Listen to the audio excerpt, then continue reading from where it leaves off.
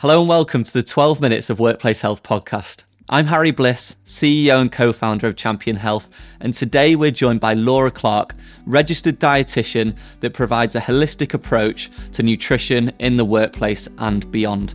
Today we're going to be talking about what we can do as individuals but also as organisations to promote healthy nutritional behaviours going forwards. Welcome to the podcast, Laura. Hello Laura, how are you? I'm good. How are you doing, Harry? I'm doing really well, thank you. Doing really well. Very excited for today's discussion on all things nutrition, but we're also going to venture into a few different areas. Some of the data that Champion Health have found from our annual workplace health report was that at 31 minutes past 3 is when employees generally flag when it comes to their energy levels and their productivity. Just from a nutrition angle, what can we do about that? And is there anything else that we can do as individuals to be able to support or prevent that slump? It's such a good point, and the data that you've collected certainly supports what the research tells us to date, doesn't it? I think the first thing to note with this is we have to get people comfortable with coming back into their bodies a little bit and tuning in to what their bodies are really telling them. There is something about us in the workplace that really sometimes switches us off from really basic primal need. We are pretty good at not going to the toilet when we need to go to the toilet if we're in the middle of a meeting or a busy round of emailing.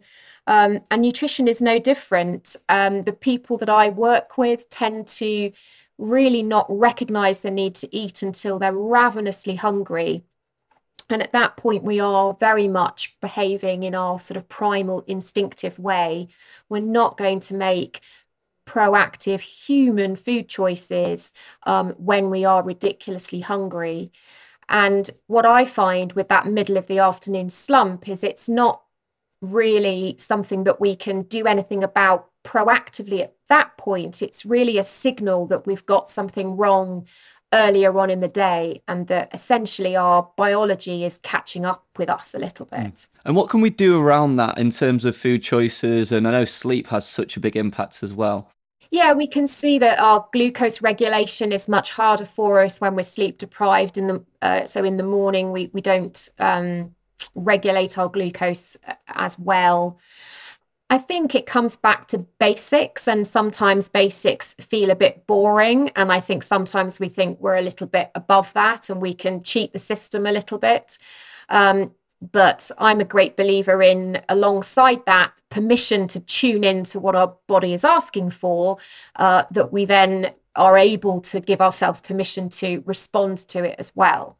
So certainly if we have busy mornings, we're going to have a higher demand for glucose from a brain perspective, and remembering our brain is burning through a lot of glucose even though we might be sat on our bottoms. And so we have to fuel our morning. We might not consider ourselves to be breakfast people, and we certainly don't need to leap out of bed and have that kind of Kellogg's advert beautiful breakfast with the table laid and a bunch of flowers, but we certainly do need to consider when we are going to start our day, not just relying on caffeine to really squash down what is fundamentally a fuel need that we're not listening to. A Danish pastry is not going to tick the box. We do need to try and give ourselves a source of carbohydrate that's more slow release, ideally combined with protein as well, because that's going to help to regulate our blood glucose levels. So it's simple stuff, it's balanced eating, but it is very, very easy to forget the basics sometimes. And I think that is often the way that people are talking about biological hackers and so on. We see so much around that. And actually just sticking to the basics is one of the most powerful things for our own individual well-being. So we talked a little bit about ourselves as individuals and what we can do there to avoid that slump. In terms of from an organisational angle and the perspective from a cultural angle, what can we do to be able to promote healthy nutrition and food choices across our organisation? I think there is something about the working day that gives the impression that we can very easily multitask and that we therefore should.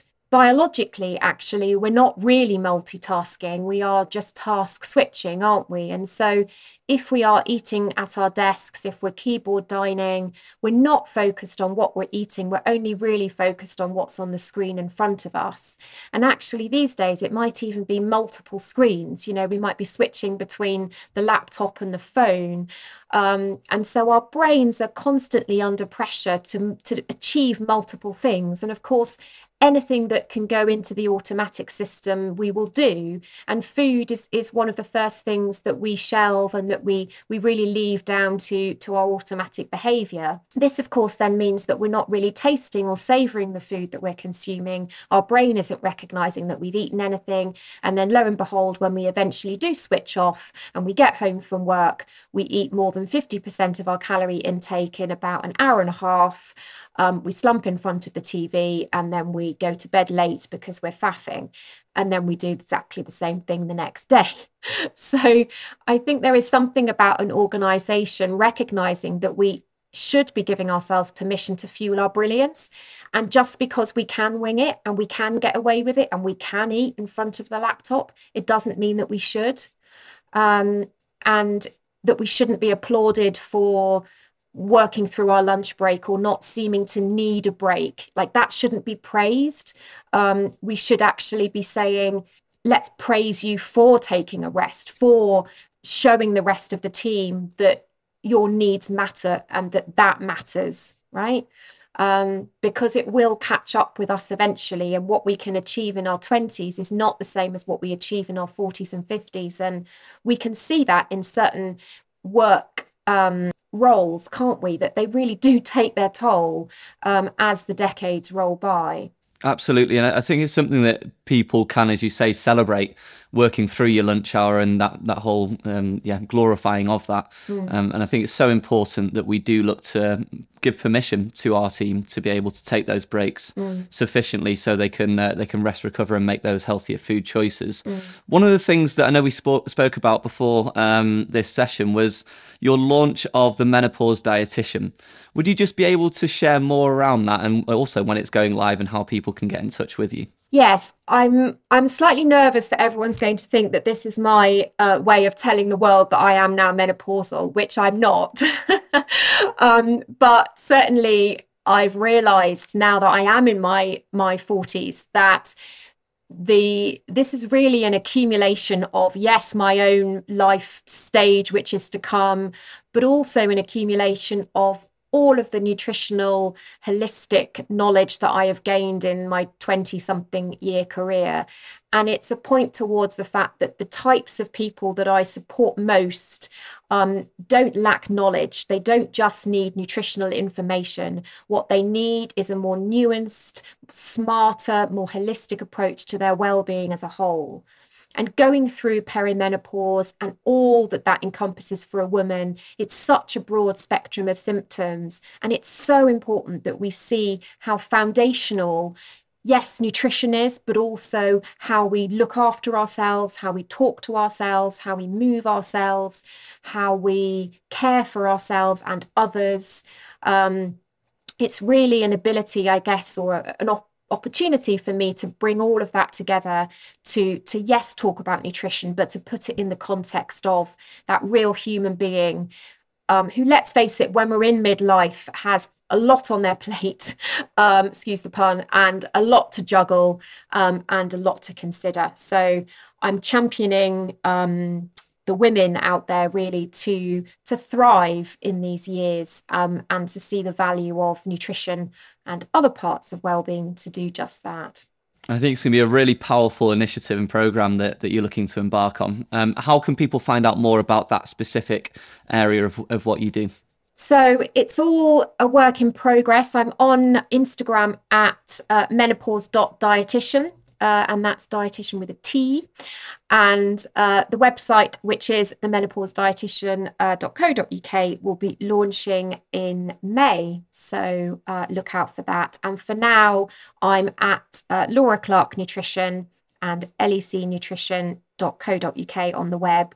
And if you are following me or signing up to my newsletter or anything like that, then you will obviously be the first to hear about the launch, etc.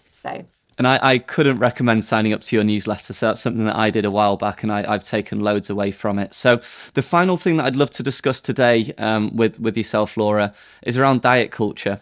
And the latest government guidelines for organisations and hospitality organisations over 250 employees are now stating that you have to be able to state the amount of calories on the menu next to every single food item. And there seems to be a big movement around the obesity epidemic, as some people have framed it, but we also know there's a huge issue as well with relationships with food too. Whereabouts do you sit within there and within the what the government are looking to be able to do, and also the diet culture as a whole? I see where they're coming from. I think it's ridiculously simplified and doesn't really address the nuance and the broader issues that we're dealing with here. Fundamentally, I think we have to remember that weight itself is not a behaviour. And when we look at the behaviours that are associated with improved mental health, longevity, productivity in the workplace, we can see that there is lots of similarity. People who are able to eat high fibre diets, have plenty of fruits and vegetables, move their body in a way that makes them feel good to want to do it, therefore consistently in their lives, who drink alcohol in moderation and don't rely on it as a coping strategy for excess stress, for example, and people who refrain from smoking, all have, as I've said, longer lives and improved mental health, irrespective of what they weigh. So sticking calories on foods, I don't really think addresses what we need to be addressing here, which is that we're not giving people the space and the permission to really look at what drives their behaviours and how we can support them to put foods in their diet that are going to make them fitter and healthier and stronger.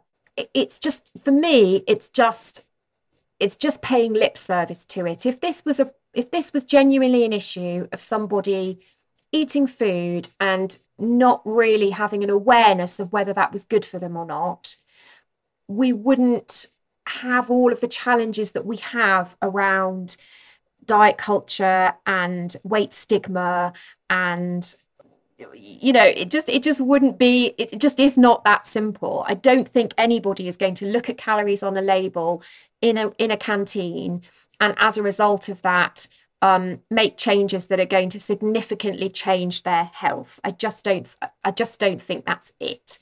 Yes, certainly for some people, maybe they might say, oh, okay, well, the tomato pasta's got slightly less calories in it than the creamy curry. I'll choose the tomato pasta today.